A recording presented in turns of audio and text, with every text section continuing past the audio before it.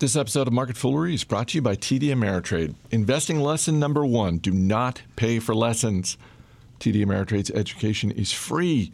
Choose from articles, videos, webcasts, and more. Everything you need to take your trading to the next level. Visit tdameritrade.com/education. Member SIPC.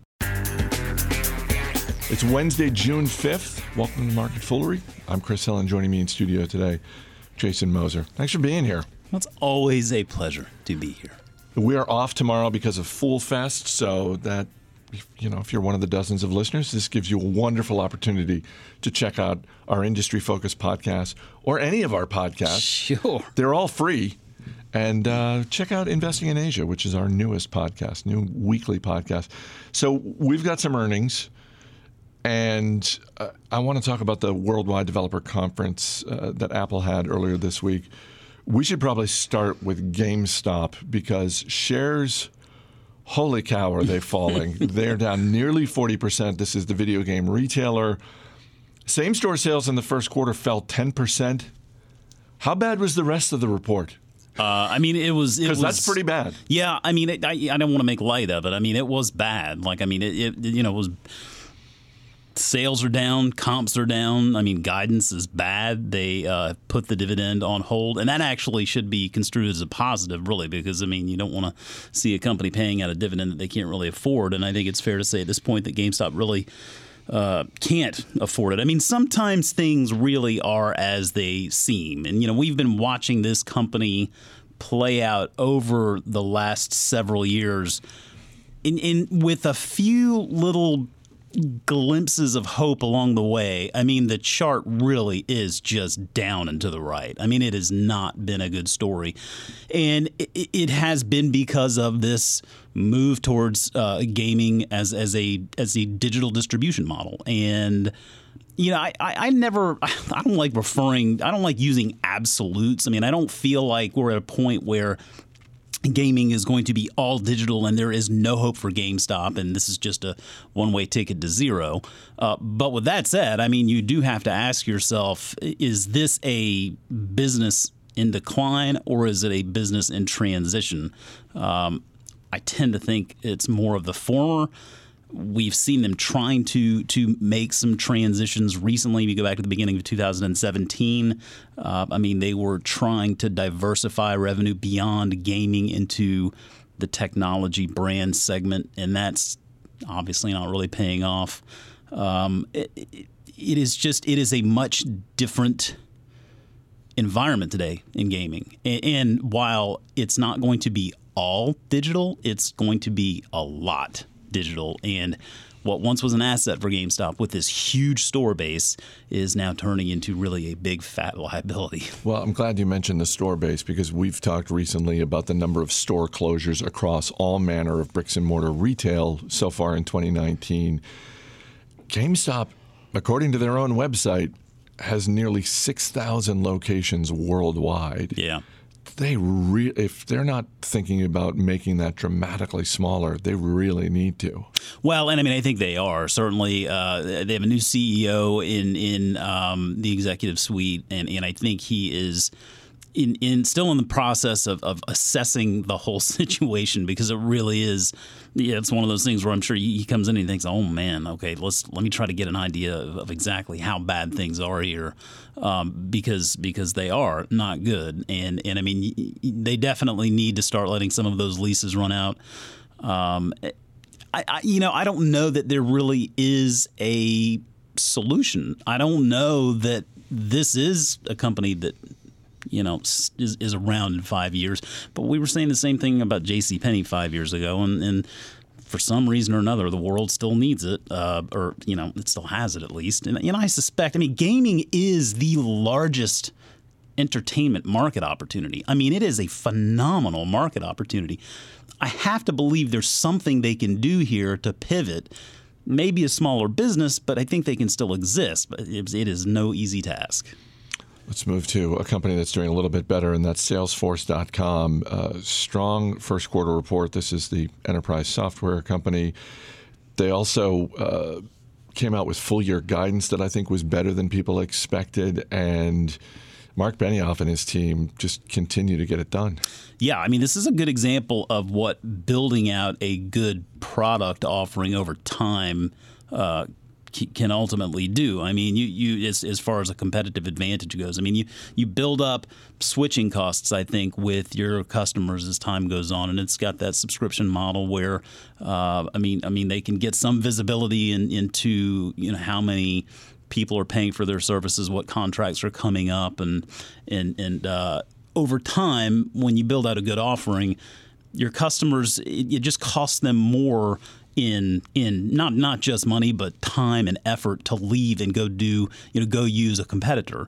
And so ultimately what we're seeing play out here is Salesforce.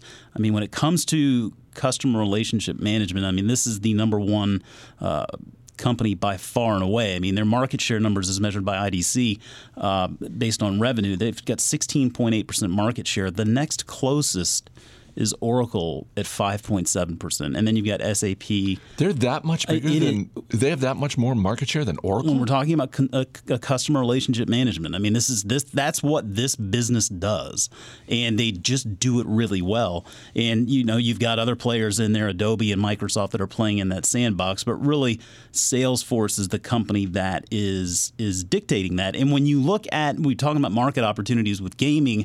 I mean, this Salesforce was a business built on this idea of digital commerce, of a digital economy. And by 2022, I mean, industry analysts have pegged more than 60% of global GDP will be digitized. I mean, we are talking about the digital economy, the technology economy. And Mark Benioff has built this business around that very premise. And so they have all sorts of offerings that really cater to that. And if you are a business and you're looking for that customer relationship management offer, I mean, it's really hard to beat Salesforce. And they're at the point now where they've got a lot of testimonials from a lot of customers that have really enjoyed their services for a long period of time. Now, I think, Mark Benioff himself, I mean, I think we could say he's a vociferous leader. I mean, he likes to talk, and you know where he stands, and that can be good and that can be bad. I think generally speaking, he's a good person, and you like investing in good people, and I think that his track record shows what matters to him. The fundamentals of this business are just so strong. I mean, the top line continues to grow at double-digit rates. I mean, we're talking 20% plus rates. It is super profitable and makes a ton of cash. I mean, it's a big company. So, you probably have to ratchet back growth expectations a little bit, but I don't see any reason why they shouldn't continue winning. Were they involved a few years ago and I want to say it was 2015, there was that summer where there were all these rumors and reports of, I want to say, people looking to buy Twitter. Oh, yeah. And Salesforce was one of them. Salesforce and was one of them. And it's not, I'm going to make a comparison that's not a great comparison, so forgive me. But this was not. We'll make it great. This was not Netflix and Quickster. This was not Reed Hastings coming out. It was not the Quickster debacle. But it was the one point in recent memory, for me anyway, where I looked at Salesforce and Mark Benioff, and I just thought to myself, wait a minute, what are you thinking about doing?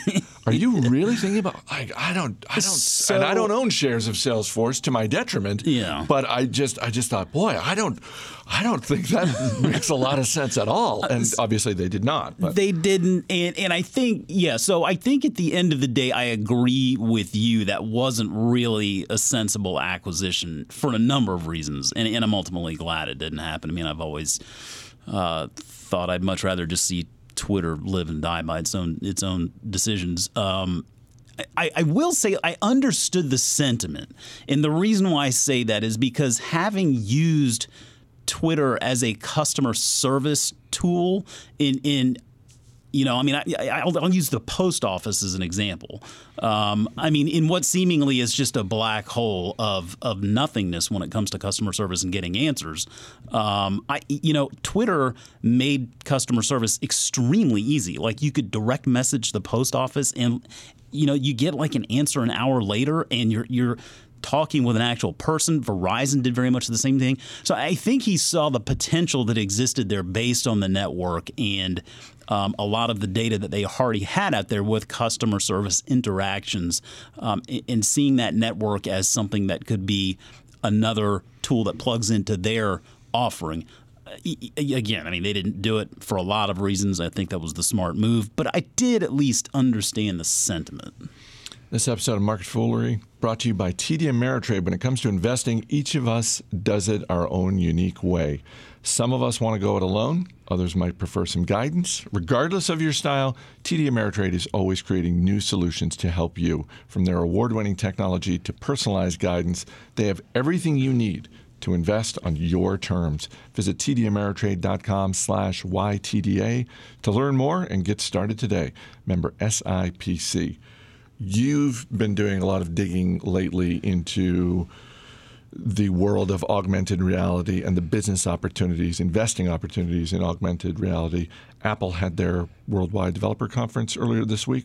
Anything come out of that caught your attention? Yeah, I mean, I really don't care a whole heck of a lot typically about this conference because I'm not, a big Apple guy. I mean, I've got an iPhone, but I don't use MacBooks or anything like that. But the thing that is catching my attention more and more is the development of their augmented reality business. They have what's called the AR Kit, which is essentially their augmented reality development software. And so they just announced the third iteration, AR Kit 3, and that is going to throw in some additional tools called Reality Kit and Reality Composer, which ultimately is just helping developers build even cooler augmented reality stuff. And frankly, I mean, Apple's augmented reality platform is the biggest augmented reality platform out there for developers today. So it's material.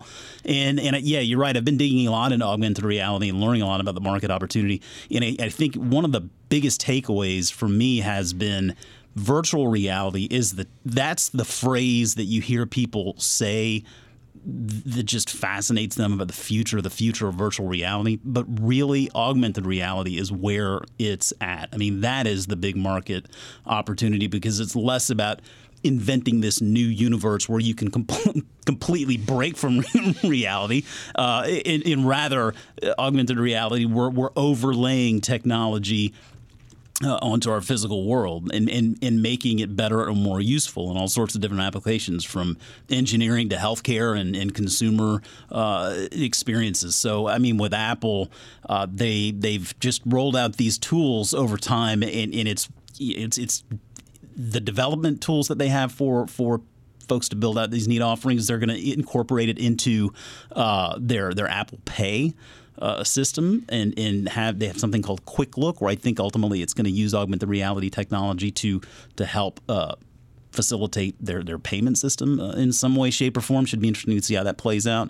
And then ultimately what this all leads to is at some point or another they're going to be bringing some kind of headset or glasses type device to market. And I think that's going to be really interesting to see how they approach that. Maybe something that initially is tethered to the phone, but I think ultimately what we're looking at is something that's going to be its very own technology with its very own operating system, the ROS, Reality Operating System. Just a lot of neat things that they're doing in this AR Kit 3 really shows what they're capable of. You looking forward to Fool Fest? I'm very, very, very looking forward to Fool Fest. It's always I'm always just taken back by the positive reception and the nice people and the good that we're actually doing for. I mean, it's nice to see people that are like happy with the stuff that we're telling them to do. Anytime you can help people, I think that feels really good. Well, and also just the general enthusiasm for stock investing. I mean, it's something that we're fired up about, obviously, because we work here and this is what we do. But let's face it, a lot of people that you encounter in your everyday life outside of work, your friends from college, just extended family, they're not necessarily as into it. Nope, they're not. We're nerds, and that's fine. And so it's always great. And so yeah, I'm looking forward. You and I are both going to be busy the next couple of days. Yeah, we're going to be very busy, it sounds like. Got some main stage panels, some interviews. You've actually got a breakout session you're doing. Can you share just a little bit about what all that is? Sure thing. Yeah, this is actually something that digs into the entertainment economy, and it's trying to make sense of this massive market. And yeah, I mean, I mentioned gaming as being the biggest opportunity out there in the world of entertainment. But I mean, when we talk about entertainment itself, a lot more than just gaming. So it's breaking it out into ultimately 4 pillars of video and gaming and advertising and music, podcasts, and events, and trying to give investors exposure to this big entertainment economy in such a way that you don't have to invest in 50 different companies. I mean, I try to whittle this all down ultimately into 12 distinct companies that give you ideal exposure to a lot of the biggest opportunities in the entertainment world. And some of them are the usual suspects. Some of them are probably names that you maybe wouldn't have thought of, but all things told, I mean, I'm excited about the 12 names and being able to deliver them to. I mean, this is going to be the biggest Fool Fest audience we've ever had. It is, actually, yeah. It's why we're having it over at the Gaylord National at National Harbor. Yeah, because usually we just have it right over here across the street at the Westin. This is becoming like our Berkshire Hathaway annual meeting, I think. I mean, I could see in 10 years this being an even bigger event with more rabid Fool fans just wanting to descend on Alexandria and Washington, D.C. for one period of time each year. I mean, I'm just always really neat to see. You think we get David and Tom Gardner up on stage and just like 6 hours of them taking questions from people? I mean, hey, listen, you got channels. Reach out to Becky quick and see if maybe she wouldn't be interested in. I mean, listen, the Buffett thing isn't going to last forever, right? I mean, she can continue that. None of us. Awesome skill set. None of us are going to last forever. No, I reckon not. Jason Moser, thanks for being here. Thank you. As always, people on the program may have interest in the stocks they talk about on the Motley Fool, may have formal recommendations for or against. So don't buy or sell stocks based solely on what you hear. That's going to do it for this edition of Market Foolery. The show is mixed by Dan Boyd. I'm Chris Hill. Thanks for listening. We're off tomorrow. We'll see you back here on Monday.